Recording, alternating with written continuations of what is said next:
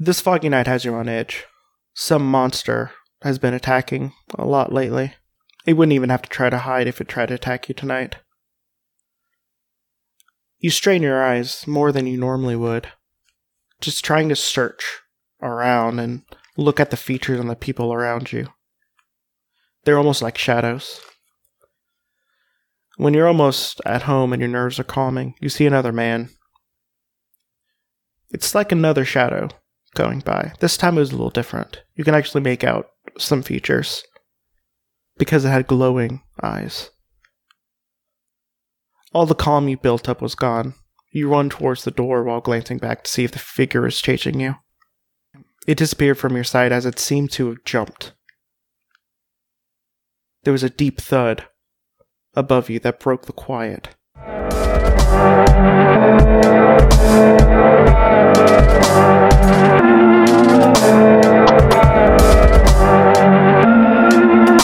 Welcome to Creepy Critters. This is a cryptid podcast where I talk about cryptids.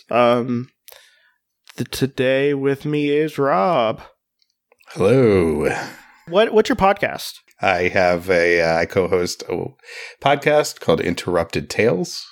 We take old pulp and short stories and read them. Every episode is a complete story and with added commentary and jokes. So it's a little bit like Mystery Science Theater 3000 for crazy old pulp stories, every genre possible. So you can find us at interruptedtales.com. I would like to air one grievance. Mm-hmm. You still have not done the Men's Adventure story yet? I have read more men's adventure stories than a sailor in the 60s. Trying to find a good story. Part of it is they're mostly boring.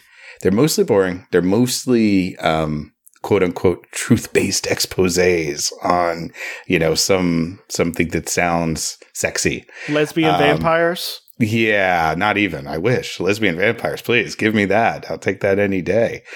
I'll take weasels ripping your flesh. But I've had some trouble finding stories, and there are a few of them of the good magazines that are still under copyright. So I'm trying, Jesse. I'm doing my best, and when I do, it will be in your honor, 100%.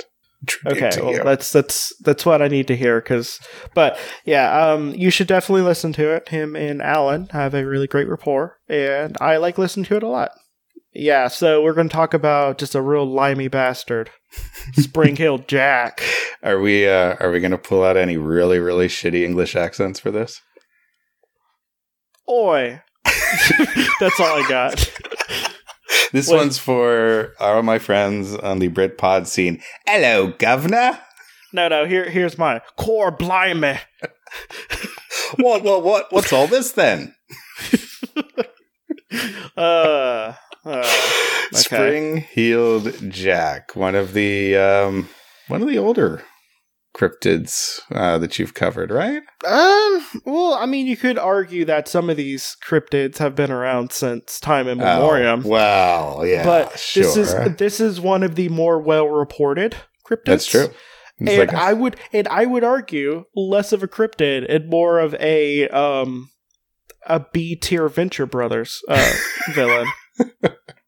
He did make an appearance in the in Alan Moore's League of Extraordinary Gentlemen. So, also, I recently just watched all of Venture Brothers. Yeah, not the newest season, but all of Venture Brothers. And first off, that show is a goddamn masterpiece. It is the storytelling in it's so sophisticated. It's precise too. It's precise and the world building so good that they can kind of just do a random story and you kind of get the context of it. Well, and they watch the stuff beforehand. Yeah, and they can take characters that should be despicable or disposable and make them extraordinarily interesting. I mean, even in the early going, like the Fantastic Four characters or whatever they're called. I forget what they're called. It's been a while. Impossibles. Yeah. They do a really good job of characterizing them in this silly, insanely kind of gross cartoon. There's a lot of great characterization, and also, yeah, I love it because they only come out like every 2 years or so. Yeah, if we're lucky. If we're lucky, maybe every 3 years. Mm-hmm. You could see them slowly become more progressive. Oh, for sure. Like it's because let me tell you, the Dr. Girlfriend stuff, super transphobic the first 2 seasons. Third season, like perfectly fine representation of a woman who's just not conventional. Well, again, they actually make her a character. Yeah, which is what I think it excels at. Even Dr. Morpheus, that's the name, right? Yeah. It's been a couple of years. Dr. Orpheus, thank you. I during one of the breaks, I unfortunately got off and mean to catch up at some point. But like even like that and his daughter and stuff, like they took some time after the first couple of seasons to really bring life to people. Because yeah, Dr. Girlfriend is tricky. And they kind of just went for it and figured it out as they went along, but they got there, which is nice. And it's just a pretty good show, and everyone should watch it. Maybe, if you watch the first seasons, maybe don't revisit them. Because while they are good, you have to go through a big old minefield of stuff that would fly in 2003 and not. No. 3 and 4, though, are epic. Those are fantastic. It only gets better from there as well. Yeah. But this has been Venture Brothers Minute. And well, technically, it does relate because what I was going to bring up was that the Orb episode where you get like the old timey. Yeah. Old timey before the guild and before like all the superhero stuff. Right. The setup they have with the guild and the OSI and, pairing people up against each other to fight in a safe way so it doesn't like destroy society, which is also a really fun setup. Sorry, but he looks like a background character in one of those flashbacks. And yeah, if they ever do flashback episodes or no more flashback episodes to the pre kind of superhero thing, this Spring-Heeled Jack would fit in perfectly. And we'll have a picture up on the Hodgepod Facebook group as well as the Twitter. Are you going to use the one from the Penny Dreadful? There's an awesome one. There's a couple of really awesome ones. The one I want to do is the one where it looks like a guy in a suit. Looks primitive, like superhero suit, jumping over and someone's being like, it's that's not even at night, it's the day. It's like, I know exactly which one you're talking about. That's the best one. It's pretty good. That's the one I think about. But let's talk about Spring-Heeled Jack. All right. We kind of talked around the way he looks, but let's go by the official description in one of the books written about him and other flying humanoids. Which I would consider not flying because he obviously just has those wings for show. But whatever. We get into an early Superman debate, where he's just jumping, or is he flying? It's tricky. It's tricky. So here's the description of it. Because most of this episode is going to be about sightings. So here's the description. In Ken Gethard's book, Encounters with Flying Humanoids, Gethard describes Jack as so named because of his inherent ability to bound effortlessly through the air. Spring-Heeled Jack was greatly feared by the residents of suburban London during the 1830s. A diabolical supervillain of sorts. He was usually described as being tall, thin, cloaked in a tight-fitting oil-skin suit, as well as a flowing cape. He gained notoriety when he began to accost solitary young women by ripping their clothes with steely claws, while he'd breathe noxic blue flames in their faces. To this day, no one is sure of Jack's true identity, nor where the nefarious scoundrel came from. Spooky. Super spooky. So I'm literally just describing like a Victoria era villain. Yes, it's literally a supervillain from the Victorian era. So as in 1602, like Neil Gaiman written I mean, it's a little bit earlier than that, but like I'm thinking like he would basically just fit in like colonial America to just like Civil War. Like there's a certain time, like I feel like there's like a hard cutoff for this being something that someone would be scared of. Oh yeah, no, that's true actually, because it really works well in kind of the foggy early 19th century London. You're like, oh, okay, that's a creepy bad guy, and then I think he runs like 70 years of sightings or something close to that, and that makes it more mysterious. But you put that character in other situations, or that legend in other situations, and yeah, it's kind of. Could goofy. Be anything. Could be could be goofy. Could be a superhero type character. Could be like supervillain. A supervillain. Yeah, he's got a costume. Check. He's got accoutrement. He doesn't have a science gun. Sorry, Jesse, but he does have the steel claws. He breathes fire. He breathes fire, so he's got a power. And he's got everything you need. And then you just insert personality or character or whatever you want to it. Boom. Perfect character. I love it. Yeah, whenever I think about this dude, like he almost would fit in like a super early superhero comics. Like I'm talking like in the 20s leading into the 30s. So, yeah, I mean like a Shadow type time where he'd be like a villain of the Shadow. Well, and sometimes the original Shadow at first was quite villainous and scary. Like, how Batman always says, I'm going to dress up like a bat to strike fear in the hearts of criminals because they're cowardly and superstitious. But like, he never really does anything with that, rarely. I mean, he kind of had a second or two of it in the first Batman. Well, the Burton first Batman movie. He's like, I'm Batman, whatever. But like he never really plays off that scary part too much. But the Shadow totally does. Like he's totally kind of scary and creepy, but he's a good guy. I think when a good writer or good like has a hold of Batman, they do that. Like I think in the Telltale game, the Batman one, they do an amazing sequence where you're playing from the angle. You're not playing as Batman. You're playing as one of the people he's taking down. Yeah. And it's actually like kind of terrifying. Yeah. That because like so.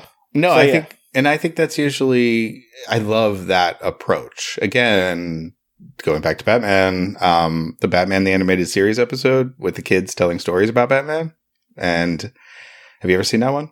Yeah, I have. Yeah, it's awesome. And one of them is like really like kind of Adam West type caper Batman, and one of them is like a really like half bat vampire type creature. And I love that it's like there is that scariness of the unknown. And so back in Victorian London, things were happening. People disappeared. Like it was just a really kind of crappy place to live. And was this pre-Victorian actually? Because wasn't she 50? Wait, no. When did the Victorian? This might Georgian? Be the Edwardian age. Oh yeah, Edwardian. Yeah, yeah. I'm bad at my ages, and again, the Brit Pod scene's not going to be pleased with me about this. But it's yeah. But anyway, like you just this fetid kind of town. Sorry, Londoners. And it's at that time, and it fits in well. And I love that kind of, you get the characters you deserve for the time you deserve. And that's what it's going to be like. It's going to be this creepy creature that comes out of the fog and grabs people and disappears. This is the Victorian era by just 1 year. Okay, good. If nothing, we should be completely accurate about the monarchy in the timeline. Because it starts at 1837. Okay, perfect. Yeah, 1838 was the first, right? Well, technically it was 1837. But okay. But that was the first like official account. But we're not even to that point yet. Oh yeah. I'm jumping ahead. Because this is a thing that I was able to actually look up, because I saw mention of it in some of the research. But you can actually look this up, this letter. And it's a letter from the Lord Mayor of London in the London Times. Oh, I did a little research myself. This is great. Go ahead, please. Yeah, so it appears that some individuals have laid a wager with a mischievous and foolhardy companion.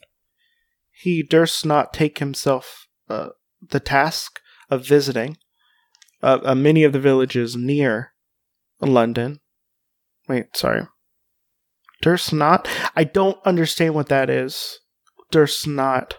It's clearly a reference to Fred Durst. Obviously, because like I thought it meant something else, but I'm reading longer and it's not that. It doesn't track. It doesn't track, but whatever. So he durst not take upon himself the task of visiting many of the villages near London in 3 different disguises: a ghost, a bear, and a devil. Moreover, he does not enter a gentleman's garden for the purpose of alarming the inmates of the house. The wager, has been accepted, and the unmanly villain has succeeded in depriving 7 ladies of their senses, 2 of whom are not likely to recover, but to become burdens of their families. Dark. Okay, so like I get most of this. Mm-hmm. It's just that he durst not take upon the task. Like, I'm just like, what does durst mean? I mean, obviously it's Fred Durst, but what is durst? I've never heard it. It sounds like doesn't is how I would just kind of blithely put it in my head. But durst not. It seems like doesn't. But I don't know where the durst comes from. I don't know. Well, I mean, probably from Mrs. Durst. At one house, the man rang the bell, and the servant coming to open the door, worse than brute, stood in no dreadful figure than a spectre clad most perfectly. The consequence was that a poor girl immediately swooned, has never in that moment been in her sense. You know, this is what this podcast has been missing, Jesse. Swooning. Not enough swooning. Hand on forehead, swoon. The affair has now been going on for some time, and strange to say, the papers are still silent on the subject. The writer has reason to believe that there has the whole history at their fingertips. But though interested motives are induced to remain silent. So that's I don't really know what they're saying in this. Because you could probably hear, I'm just like, why are they? Because like the one paragraph is just like, okay, like, you know, the String Hill Jack was being more like a Shit Hill Jack, and knocked on a door is just like, yo, young woman, booga booga booga, and she went insane, hysterical. Yeah, like they do, you know. Yeah, those them and ladies. Their wandering wombs. We best keep sweet things away from their legs, or their wombs will crawl out of their holes. That's what happens. I've heard of it. So, but yeah, I don't know half the things they're saying there. So. No, this is clearly the mayor just covering his ass in case there are more murders or attacks. He can be like, yeah, guys, I totally mentioned this. Yeah, I didn't say anything specific, but, you know, I totally mentioned this already. We're on it. So, the first account. Sorry, I'm getting into the accounts now. So, nope, please. Some of these will probably get a little bit of laugh at because some of these are just real ridiculous. No. On this podcast, there's a ridiculous account of somebody meeting a cryptid. I mean, the last episode definitely had nothing to do with the ridiculous account of someone meeting a cryptid. And they definitely met this thing and did not lose their pet snake. I swear half of these are just people trying to get off of work. I can't come in today. I saw a bear man in a tree. Sorry, I saw a sheep squatch and his chest was rippling. I just couldn't help but to stare at this strange creature that was running at me down a hill in the moonlight, just glistening. Just move. By the way, just move those bottles around. They did nothing to do with this at all. Can I get your drink? No. Okay. Let me tell you more about this. It's rippling ribs. Were really, really interesting to see. And oh no, I don't think I'll be in next week. It was spooky. I mean, dude, so spooky, especially with his broad shoulders. Please. The story suddenly changes. He approached with his broad Please shoulders. listen to the Sheep Squatch episode, or the Herd of Creepy Sheep, I think what I heard it. Because, the Sheep Squatch, one Sheep Squatch account sound like it was, like out of one of those, like, weird erotica novels you can buy. Oh, like the Chuck Tingle? No, not a Chuck Tingle one. Like, more like, having sex with dinosaurs. Oh, that's Chuck Tingle's got a few of those. But, like, Chuck Tingle, genius. Oh, he knows what he's doing. I agree. It feels way more like being taken by a raptor than, like, but whatever. Go to Amazon now and search for "I was taken by a raptor," and I guarantee it exists. Guarantee. But so the first account of Spring-Heeled Jack was made in London in 1837. Which is the first year of the Victorian era. So guess what? We're right. Nice. We were not wrong in the beginning. Nope.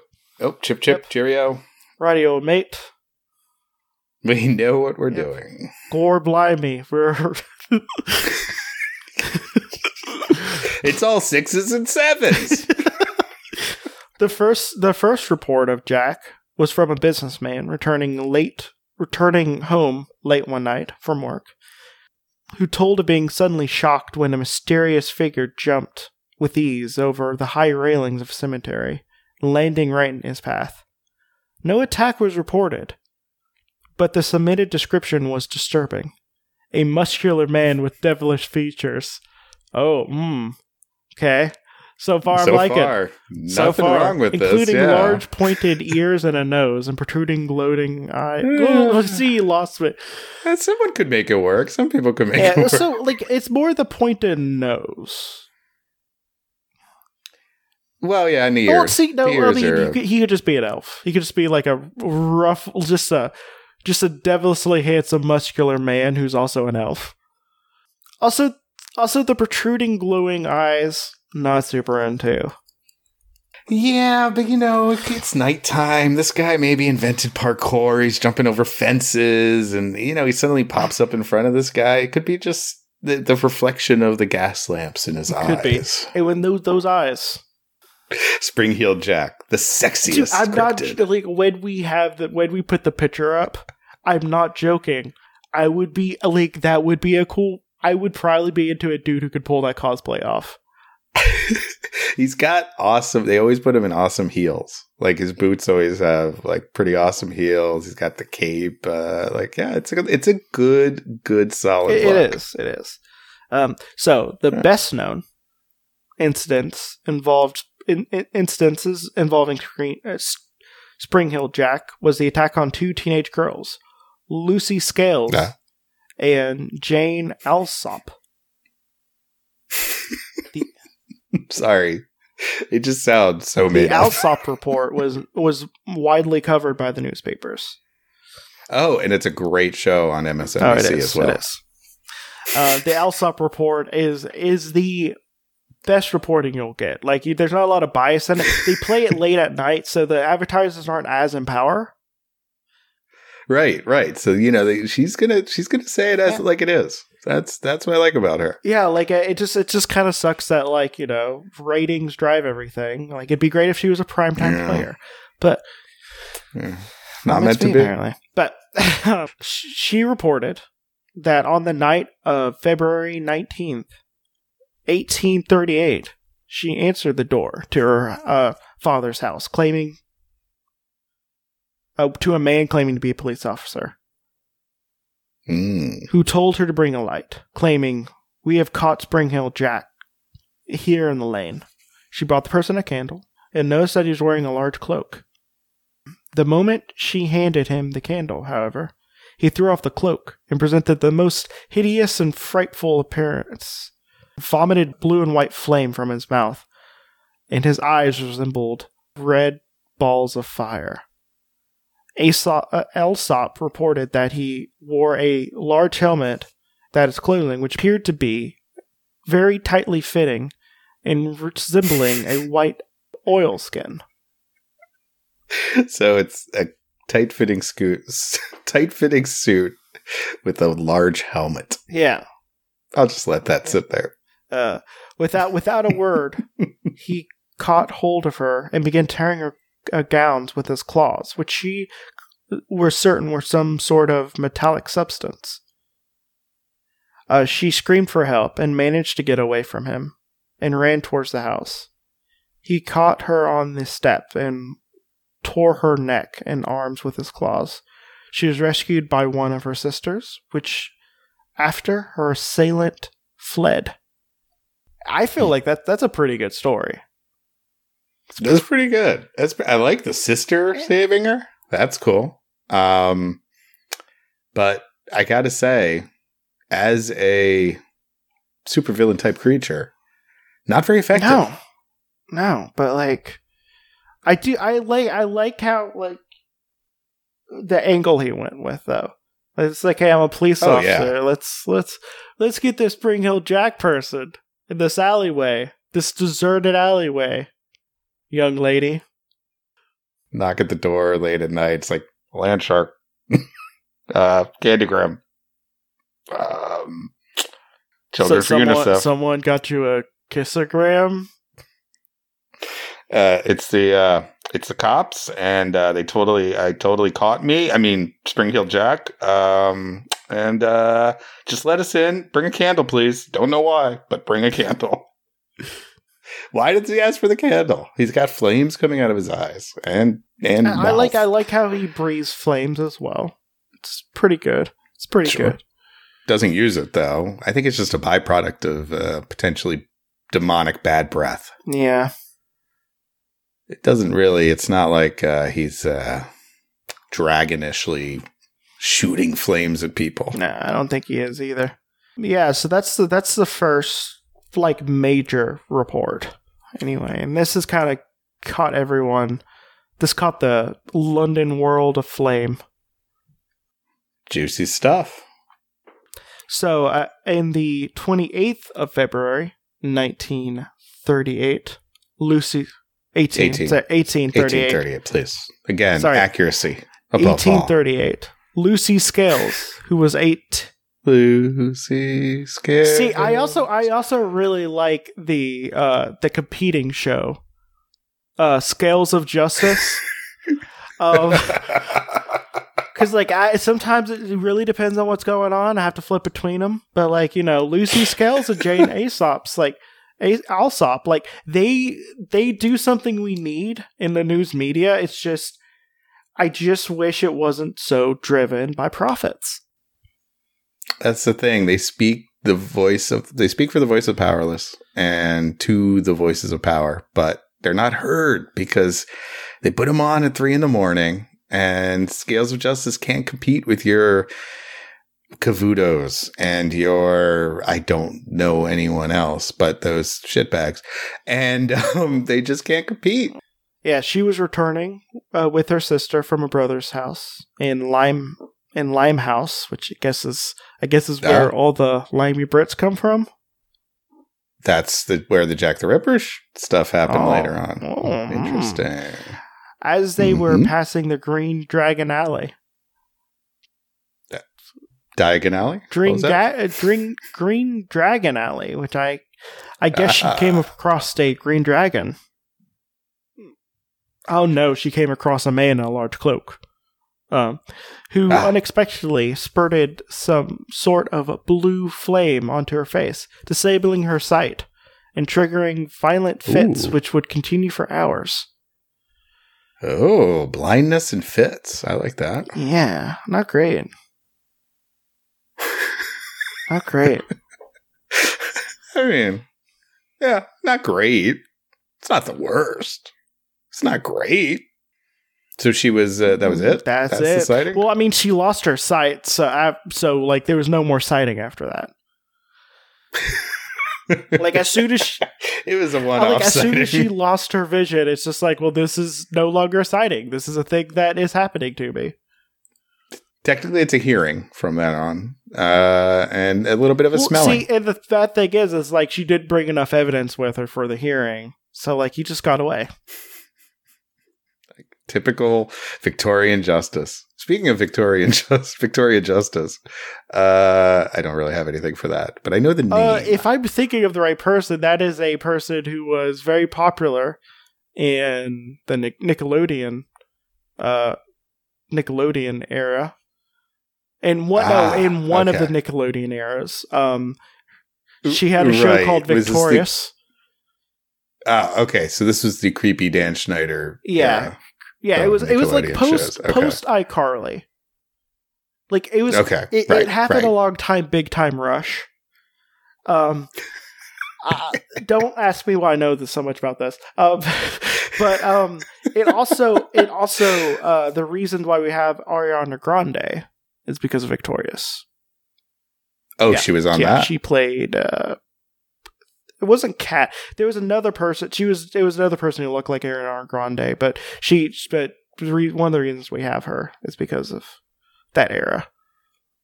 And then she never grew again. No, she looks like a weird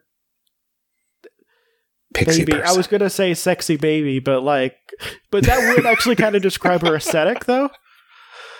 It kind of does, actually. And have you seen those pictures on the internet that she likes? Well, what am I, like fucking someone who reads Us Weekly? Anyway, like I see these pictures on the internet that she likes to be carried places when she's tired, because she probably weighs like 80 pounds and she has huge security guards.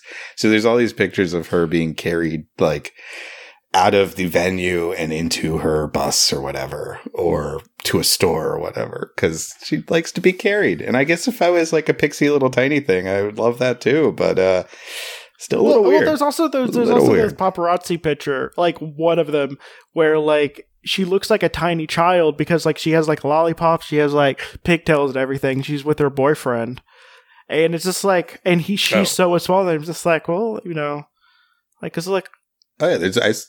Yeah, but you know, it's something. I don't know why we're talking about this. Oh, you didn't read the Image Ariana Grande Spring Heel Jack crossover miniseries? Like I thought that was Boom Studio. Oh, it was IADW. It was somebody like that. But yeah, it was pretty good. I mean, the art kind of sucked, but you know, it was pretty good. Talking about Boom Studios real quick, sorry. But if you want to read some like pretty good like Planet of the Apes cross like something else. Oh, there was a Star Trek one, right? There was a Star Trek one. There was also a Green Lantern one. I heard the Star Trek one was actually pretty good. There's a King Kong crossover. Ooh. I do love classic Planet of the Apes. And there was another one where they crossed over with Tarzan. Okay. It's interesting. Oh. Well, I guess he's Lord of the Apes. So it makes okay. I can see it. I'm just saying, like, you know, if you want some like good, like, you know, Planet of the Apes content with those like classic Planet of the Apes people. I do love it. But that's probably I'm probably really, really sounding old to this. As a person who's like what 50 years younger than you. I'm joking. Something like that. I really like the classic Planet of the Apes as well. Oh, I do. I mean, I'm not that old that it was like new. No. You remember waiting in the line for the first one when you were I remember. Yeah, when you're 35. I was 35. Yeah, I was 35. I just had my fourth child, and a new movie was coming out, Planet of the Apes, and I had read the French novel. When I said, "How could they turn this into a movie?" And you remember the French novel because you also were in line first day it was out when you're around like what? Oh, something like that. Yeah, the original. See, the original translation was terrible. So, but when they did the retranslation in several years later, it was quite. You know, us ape heads were first in line for that, and it really.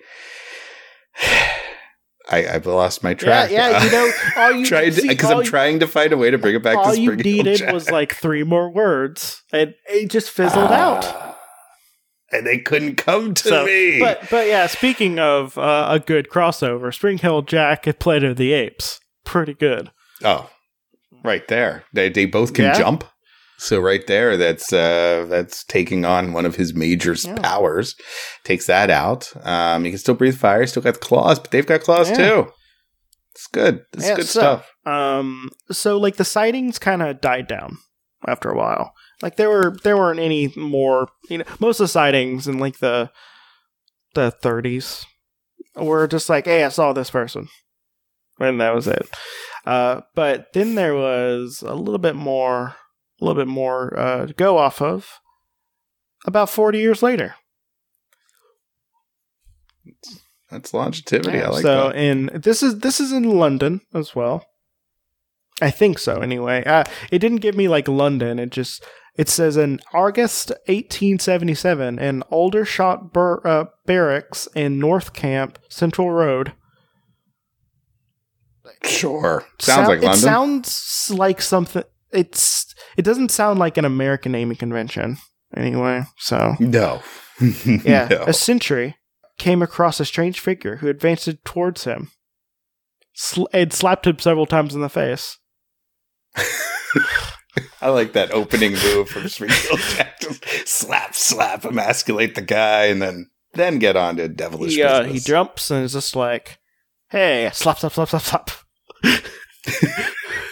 fight. A guard shot him with Doafil, and then the mysterious figure mysteriously disappeared with astounding leaps. So I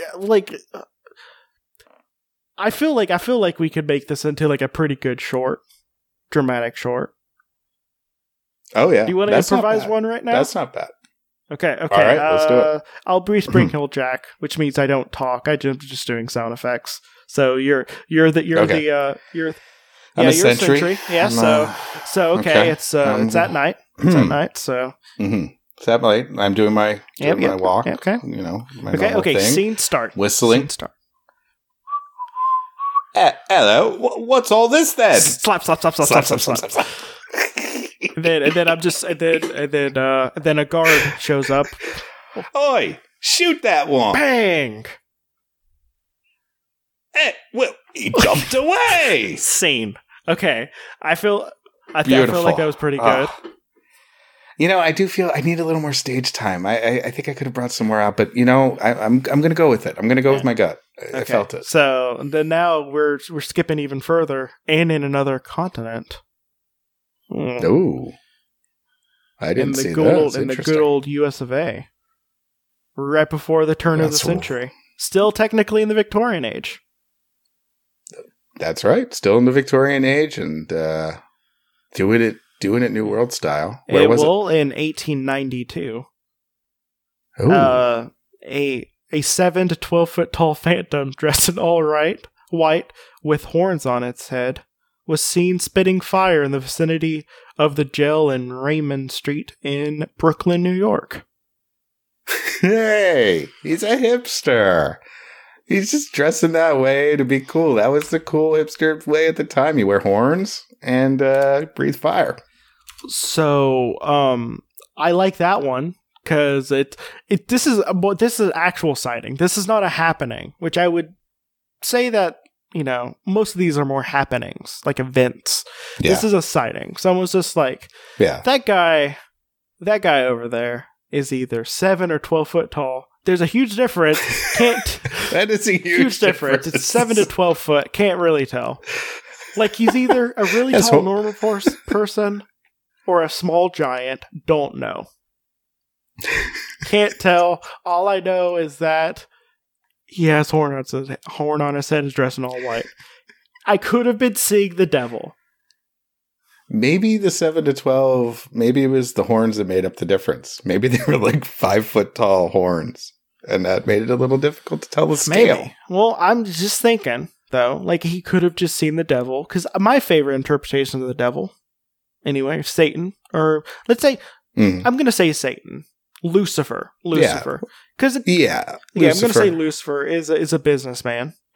And I like it when he's like a southern fried gentleman as well. Oh, I have to admit a weird fondness for Al Pacino in The Devil's Advocate as Satan. See, I like a rich Confederate. So he's like a plantation, like a plantation type of guy, like white suit, like really well trimmed beard.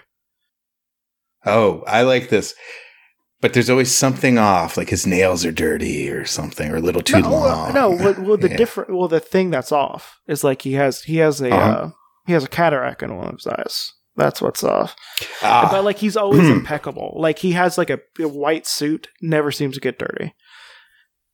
And like maybe a red carnation. And like sometimes whenever you see him, you could swear like the eye that has a cataract in it like glows a little bit.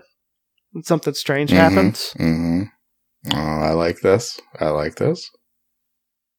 So you've convinced me. How do I sign up for your Church of Satan? I would love that, Satan. I would say Lucifer. Because, like, there's also, like, Beelzebub as, Azazel and stuff like that. All of them have different things. Yeah. But, like, Lucifer. Well, Lucifer is the OG. Lucifer's the OG. He's the actual, like, angel. The rest are demons. Right. The rest, he's the fallen one. He was an angel, fell, came Lord of the Demons, but the other guys, Azazel and Ozymandias, I looked up a bunch of Azamonda, something like that, Beelzebub. Those guys, they just kind of appear. Much like a lot of people just kind of appear all of a sudden. He had his cadre of demons. So yeah, Lucifer, I'm with you. Just watch Supernatural. It's pretty good. You should, I like their interpretations as well. What was that show going off here? It came out around the same time as Supernatural originally. So like 1.5 billion years ago, or maybe a couple years after. But it had the devil in it. Reaper? And it was Ray Wise. Oh, dude, Reaper is amazing. Yeah. And it never that was awesome. It ended on the biggest cliffhanger. Yeah, because nobody watched it, but I mean, the Ray Wise was so good. That's who I want. It's like a less feminist Buffy. I'm not. I'm not a Buffy guy. I'll just say that. I can understand that. Yeah, I mean, I won't say anything bad about it. It's not bad. It's not bad. It just feels very of its time, and I feel like if you watched it way later, like I did. Like, you can appreciate it, but at the same time, like, you can see other things that done it better.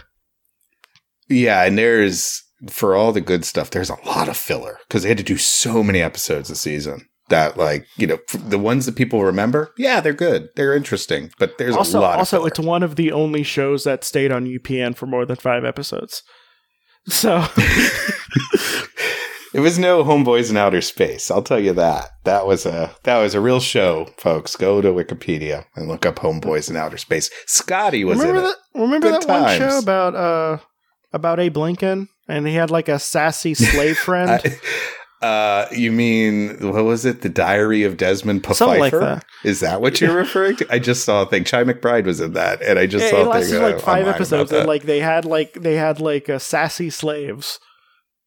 Yeah, he was Abe Lincoln's like personal secretary or something, and so he was a freeman. But yeah, they kind of had to make slave jokes. So I think one of the first the first scenes was them making a joke about someone being lynched close by. It was UPN was great. But sorry, just like UPN, Springfield Jack. Not that many sightings, very few episodes, but they have their place in history. Yeah. It's got his fans. I believe, if I'm correct, his last sighting was in Liverpool. Yeah, please tell me about that, because I kind of stuck around like the Victorian age. Yeah, the last sighting, I can't tell you much because I don't have it in front of me, but the last sighting was in like 1904, I want to say, in Liverpool.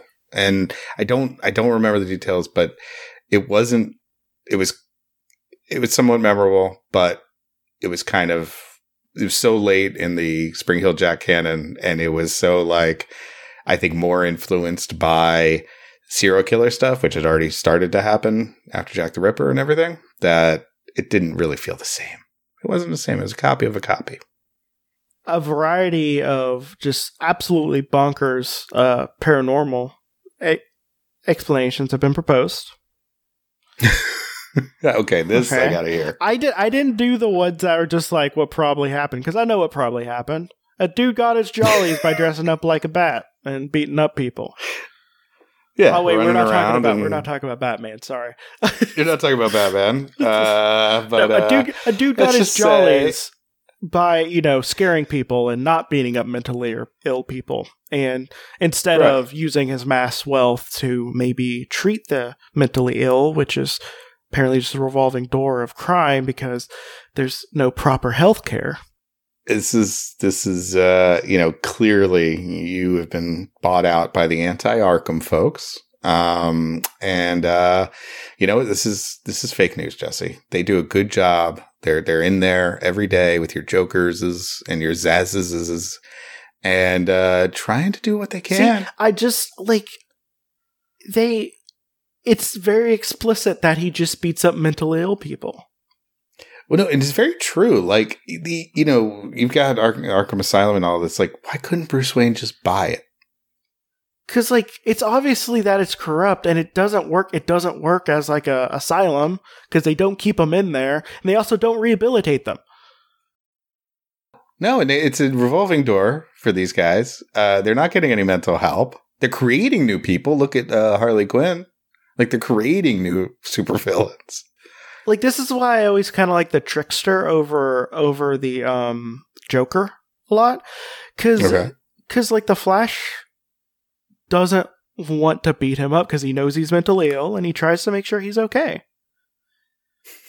Just looking out for him. It's just okay, you've been doing this stuff. We need to, get you back on your meds and everything so you're not, hurting people. Yeah. No, he had a long-term plan. He was thinking ahead. Batman is just there's a guy in front of me. I'm going to punch him. Yeah, also, whatever. I'm not here to talk about my gripes about Batman. And we do love Batman. Don't get me wrong. I don't like Batman that much. Oh, I don't know. I'm just trying to say something here. I like Batman. But the thing with Batman is that there are the villains are the best part, and there are good Batman stories. There is Batman as a character, not really good if you think about it too long. It's a supporting cast that tends to be better. Yeah. But because otherwise it's just angst and money, and that's not that much fun. Yeah, and also he's a billionaire, which inherently means he's at least a little evil, if not implicitly evil. Yeah. So, he doesn't give it all away. Not fixing Gotham like he can.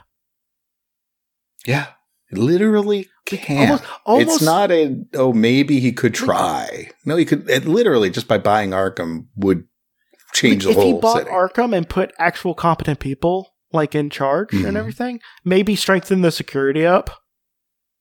Yeah, he could buy what's that alley? Crime What's Alley? The alley called? Where his parents? Yeah, Crime Alley. He could buy Crime Alley, gentrify. Put in some late night places to eat.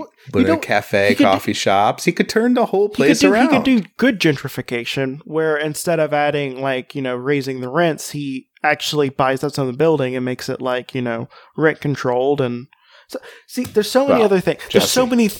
Jesse, let's not get into the realm of science fiction here. Okay? Because okay, whatever. So we got off talking about just an insane man who loves beating up mentally ill people. We need to talk about the person who is actually an alien or a demon. Obviously, because there's a pretty long explanation about the actual the skeptical look at what this is. But I was just sure, fuck off. I don't need that.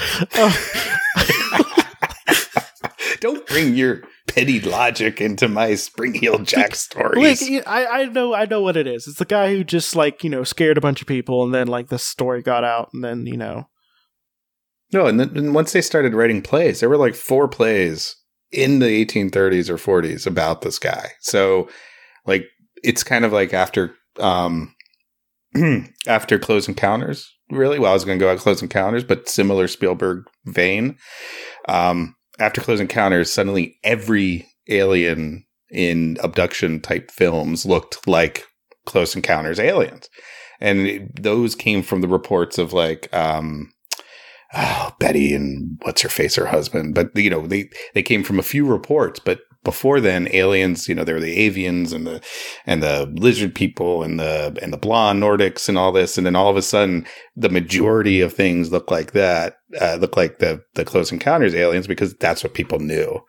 And similar thing with Spring-Heeled Jack. Once the play started coming out, suddenly everyone's going to describe him just like he's in the plays. By the way, I am going to be getting into aliens eventually on this. I did my senior thesis on aliens, and even though that was in the early 1940s, I think I'll remember enough that I would enjoy at least listening to that. By the way, if you couldn't tell, Rob kind of has like a sliding age. He's at least 200 right now, but like it kind of goes all over the place. But it's all to hide from creditors. Yeah, you can't collect on someone who's 200 years old, because how would they be alive? Yeah, and and Rob is my name today, but or tomorrow it's going to be Rob in your house. No, it's not, Jesse. And you go right now to the bad joke corner and sit for a couple minutes while I talk a little bit more about Batman. Okay. And think about what you've done, young man. Think about it. Well, okay, so as we keep on skipping, fuck off with that skeptical stuff. Don't care. No, I want the crazies. We're talking about what actually happened. Right, the real thing, the real stuff. And that's he was a extraterrestrial. Yeah. Sure. He was extraterrestrial with non-human appearance and features. Mm-hmm. A superhuman agility deriving from life on a high-gravity world. Of course. Which is jumping ability and strange behaviors. Mm-hmm. Mm-hmm. Like if we were on the moon, we could suddenly jump, a bunch higher. Forget how much. But, yeah. So, he could be that. Or he's demon. Yeah. Demon. Who was accidentally or purposely summoned to this world by practitioners of the occult. Oh, sure. As you did back in Victorian times. Or he made himself manifest simply to create spiritual turmoil. Well, that's the weakest of the ideas. Like, he just kind of appeared. So far, like, first part of the paragraph, just like, okay, he's a non-human entity that, was on a high gravity planet. I can get that. But at the end, it's just like, well, maybe he's a demon, and maybe someone summoned them purposely or accidentally. Don't know which one. Or a person, or it just is like, hey, I exist now. Maybe he's on vacation, seeing the sights, the big city of London, coming from his otherworldly dimension of eldritch horror and whatnot. And suddenly people see him, and he's like, oh man, I'm in the papers. Damn it. Let's try to be cool here. So, authors, particularly Lauren Coleman and Jerome Clark lists. It's always the tough names that get you. It's always the tough names, not the really easy ones to say. Lauren and Jeff. Yeah, but they list Spring-Heeled Jack in the category named Phantom Attackers. Typically, Phantom Attackers appear to be human and may be perceived to be prosaic criminals, but may also display extraordinary abilities and slash or cannot be caught by the authorities. Interesting. Are these related to that Phantom Menace I've heard so much about? Yeah. You know, the Phantom Menace. It's I'm just going to let you dangle here. You just let me. I just set you up to fail. That's what I do. That's what I do. I was just like, yeah, Rift. Well, let's riff off of this thing that should be really easy to riff off of, and I like to call it dead end theater. I just like to plow you right into a dead end and see where you land. Well, it's audiences. It's love okay it. because we're both dicks to each other today when it came to jokes. So yeah. So a phantom. He's generally just vague and unknowable. So yeah. That's Spring-Heeled Jack, so I'm going to go with what's already probably been written many times, or at least has a lot of art devoted to it on DeviantArt. I'm going to go with a steampunk interpretation where it's all in the boots. There's these springs that come out, kind of like what's Jack in the Box from Astro City? Yeah. You know, springs come out. He can jump really high. He's some kind of inventor. He made this mask that looks like he's shooting out fire. And he's gone mad. And he's taking it out on London for spurning his scientific advances. Well, that's my take. My take is that I don't know. I think a dude just attacked a couple people, and then there was just like, oh, he breathed fire, and he jumped over me like a goddamn leaping man. I was on the ground, and he jumped, and he must have been 13, 15 feet. Yes, I was on the ground, so could have been 3 feet, could have been 1.5 feet. I don't know, but it looked really high from where I was. So yeah, let's get to my favorite segment. Make it YA / make it sexy / just make a story. So, all right, I'm ready. So, what is your idea? What would you do to make this very popular with today's youths? Well, today's youth, which of course I'm very attuned to, given my youthful age. Right now you're 37, but tomorrow you may be 200. No, I may be, and so I would go right to making our gang references. So if I was to make this, all right. So picture this. There's it's got to have the perfect combination of romance and angst. So we go the Twilight route. Okay. And there's this. It takes place, but it takes place in Victorian times because kids are like more. Kids are getting more into period pieces. Period pieces. Thank you. And so it takes place in Victorian times, and there's a tortured young scientist whose father is a clergyman. Ooh, okay. I like this. There's already a little bit of maybe he's picked up a little bit of Darwin's books and everything. Yeah. And his father doesn't like it, and so you've got that angst. His father's just like, well, why isn't there a crocodile duck? Right, exactly. Where's the missing link? There's got to be that missing link. So but he loves science. And so that's why he decides that he's going to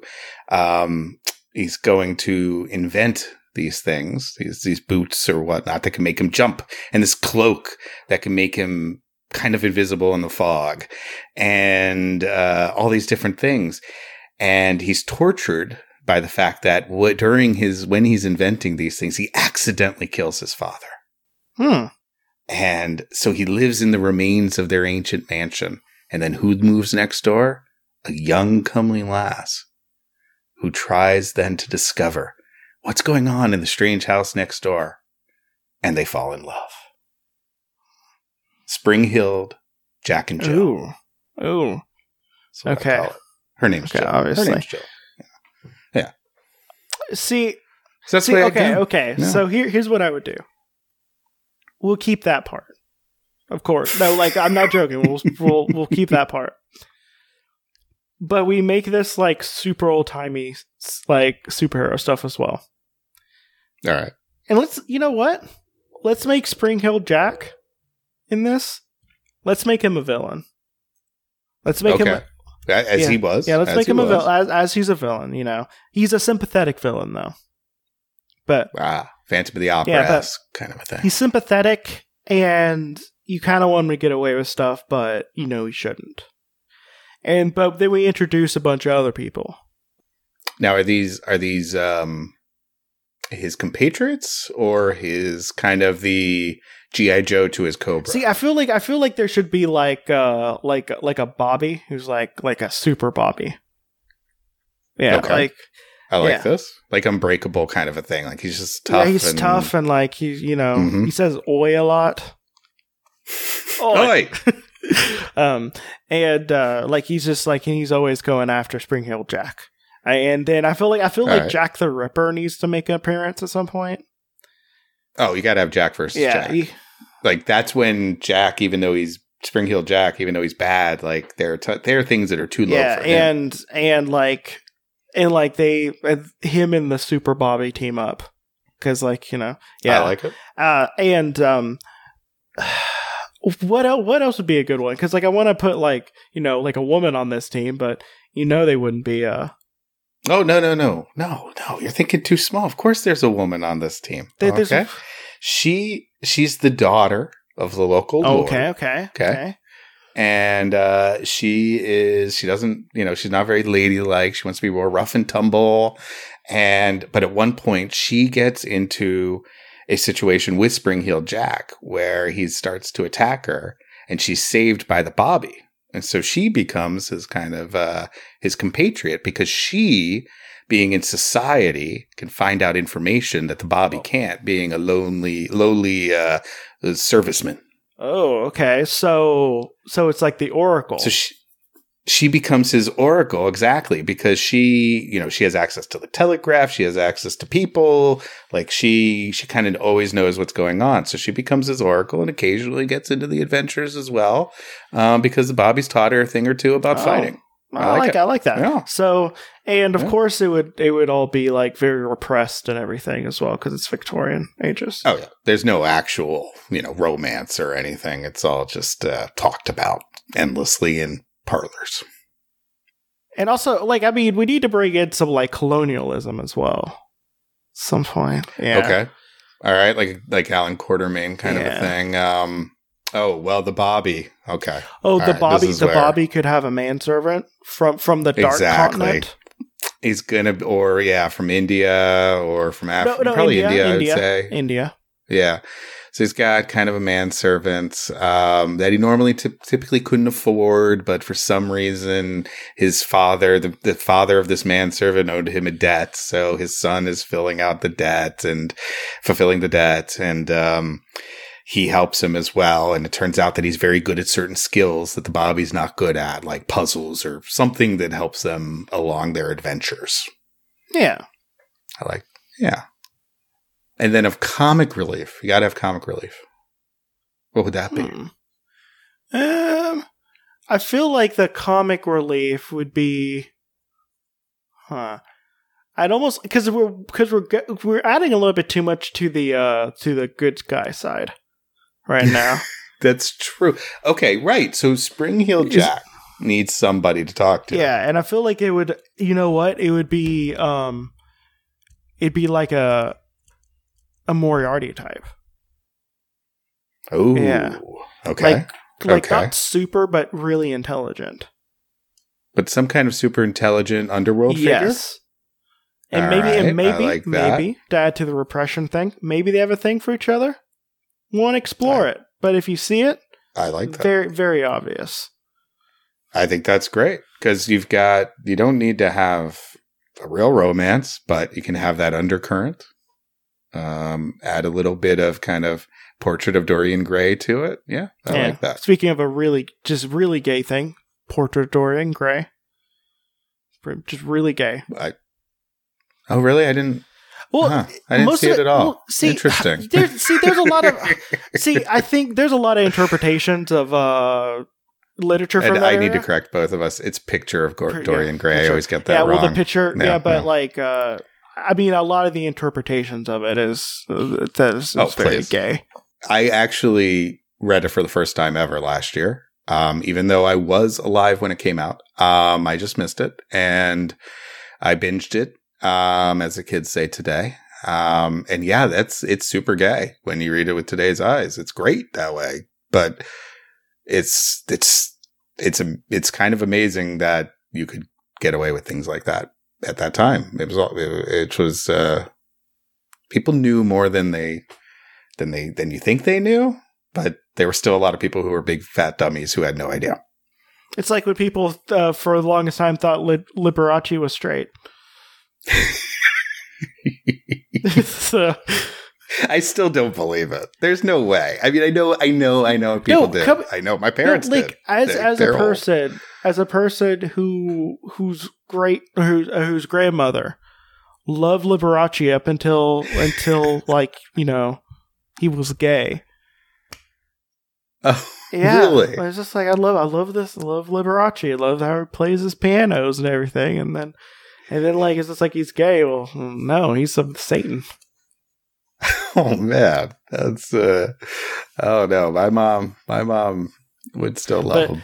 But this is the same woman who watched, like, she never watched Modern Family before, and it happened to be an episode that was very the gay couple. I forget what their names are.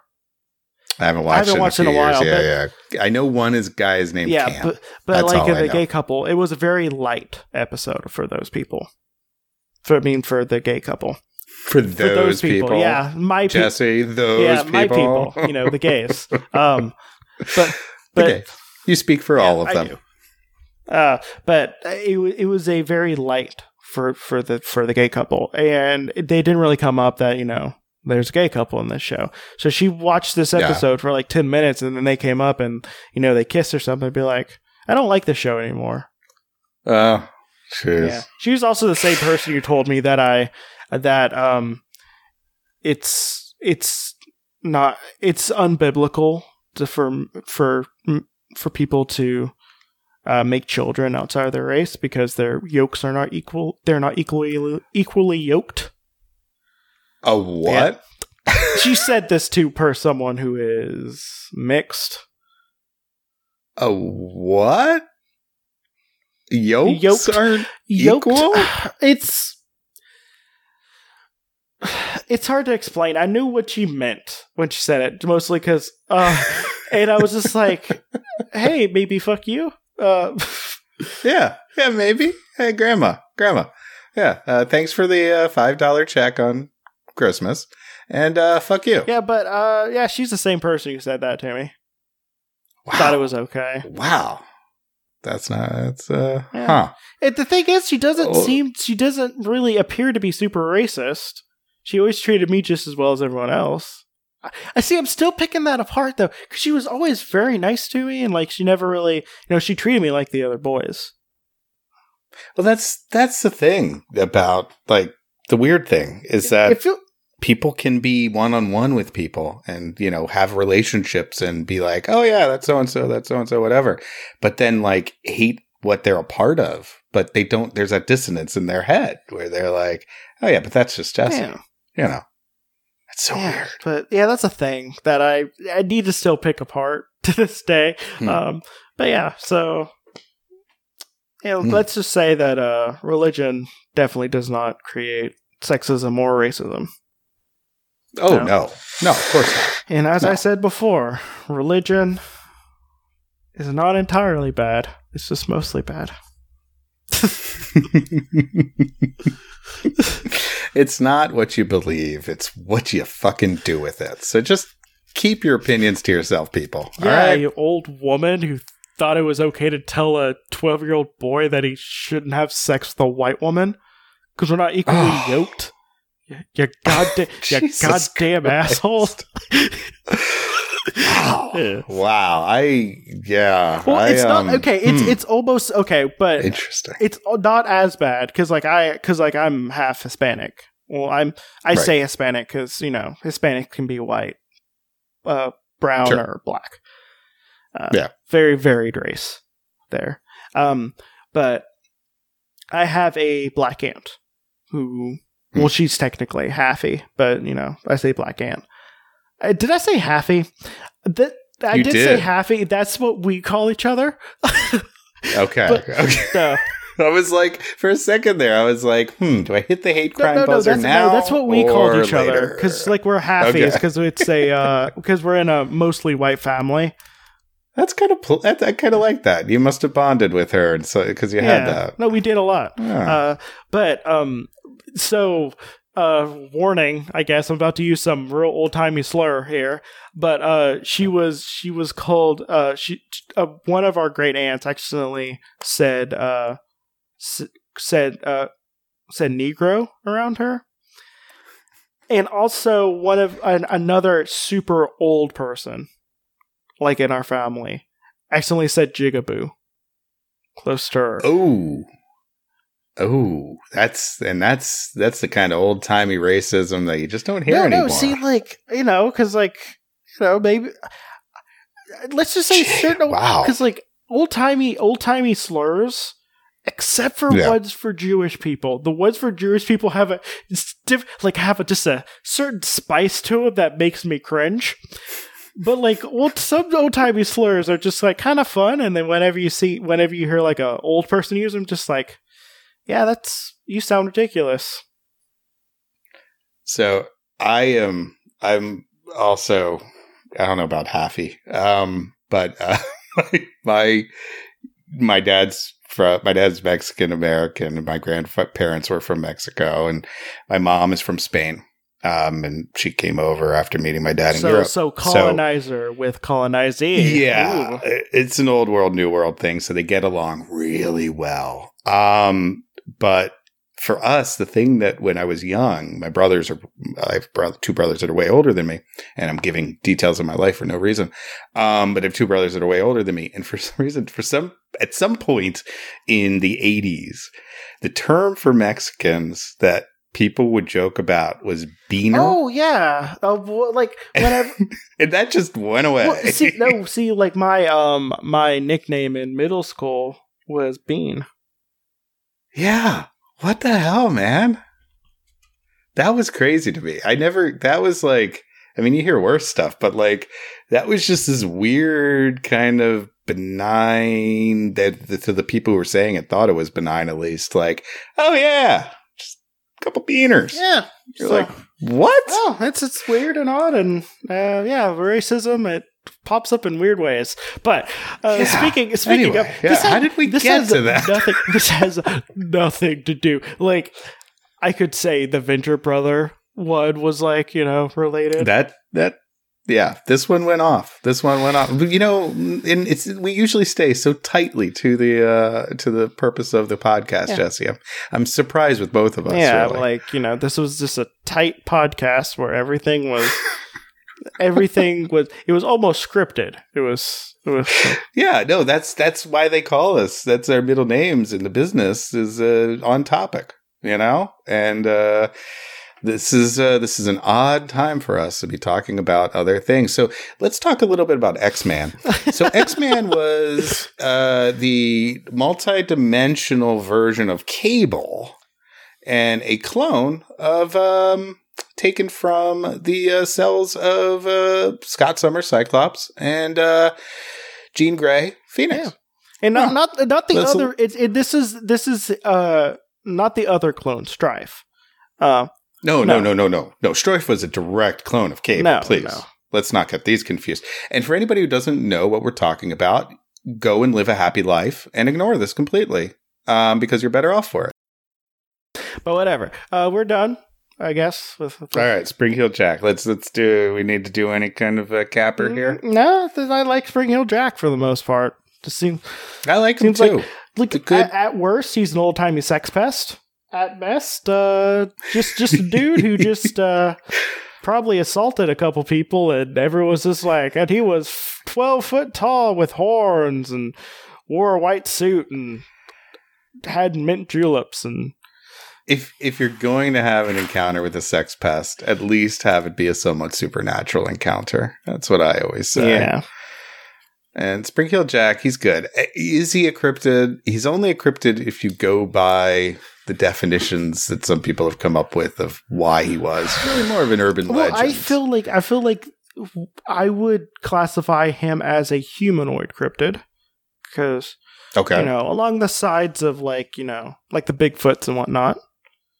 Yeah, your Squatches. Squatches, as it were. My like the Megalo Squatch and the Fido Squatch, which is a squatch made of nothing but plants. Ooh, I just made that up, but I just like the word Fido as sure. a term for plants. Sure. This sounds like Plant Man V2. Yeah. And could work out really well for you.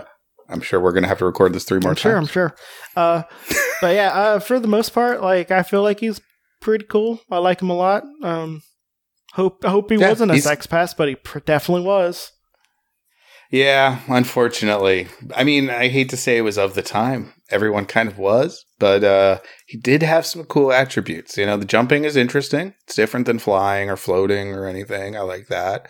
Again, cool costume. Cool powers with flames and all. I like him. I think Spring-Heeled Jack is a good and proper cryptid in the Encyclopedia of Cryptids. Yeah. He's a human. He's a humanoid, a flying humanoid. Yeah. And what is he? He could be like Batboy. We don't know. We don't know what he is under the cloak. Yeah. So, I think I'm pretty much done. Right. So let's do plugs. Once again, if you want to listen to my particular brand of nonsense, you can listen to the Interrupted Tales podcast at interruptedtales.com or look for Interrupted Tales anywhere you listen to podcasts, literally anywhere you listen to podcasts. I think you might get a kick out of it. Yeah, I have a podcast called Alphabet Flight where I talk about alphabets. Just with a bit of alphabets. It's alphabets and flights of whiskey all night long. Yeah, it's weird. It's weird because it should only been one. Well, you know what? My favorite episode is the Cyrillic episode. You guys were funny. But no, I talk about Marvel characters 3 times a week. By the time this comes out, maybe it'll be the Professor X episode or the one before. Oh, no. People need to listen to Professor X whenever that comes out. People need to listen to it. Let me tell you, if you're not listening to Alphabet Flight, people listen to it. It's great. Unfortunately, Jesse only gives me the crappiest of Marvel characters whenever I come on, which I'm sure is not a plot against me. But it's a really actually, good you know podcast. what? No, it's not going to be Professor X. It's going to be right before Professor X. What it's going to be? And actually, no, it's going to be Professor X. I got it up. Who is before Professor X? Professor Plum? No, Princess Python. That's it may surprise you. Not a 5-year-old girl, but written by a 5-year-old girl, right? No, I don't think so. Princess Python. Okay, all right. But you'll also hear about the Circus of Crime. Oh, okay. I'm into that. But yeah. So for the most part, just listen to Alphabet Flight. Listen to the other episodes if you haven't already. I don't know if there's a lot of Spring-Heeled Jack fans, but maybe.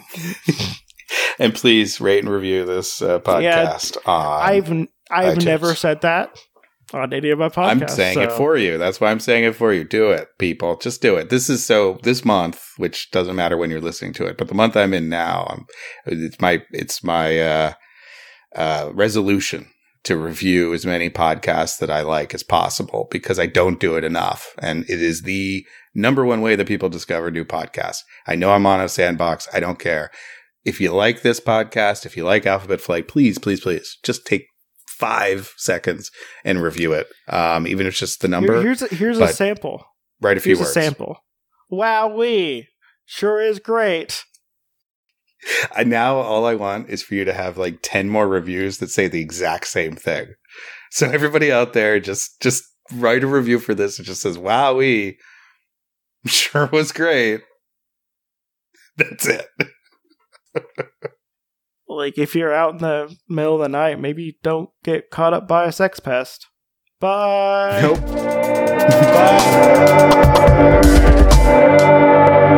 Bye.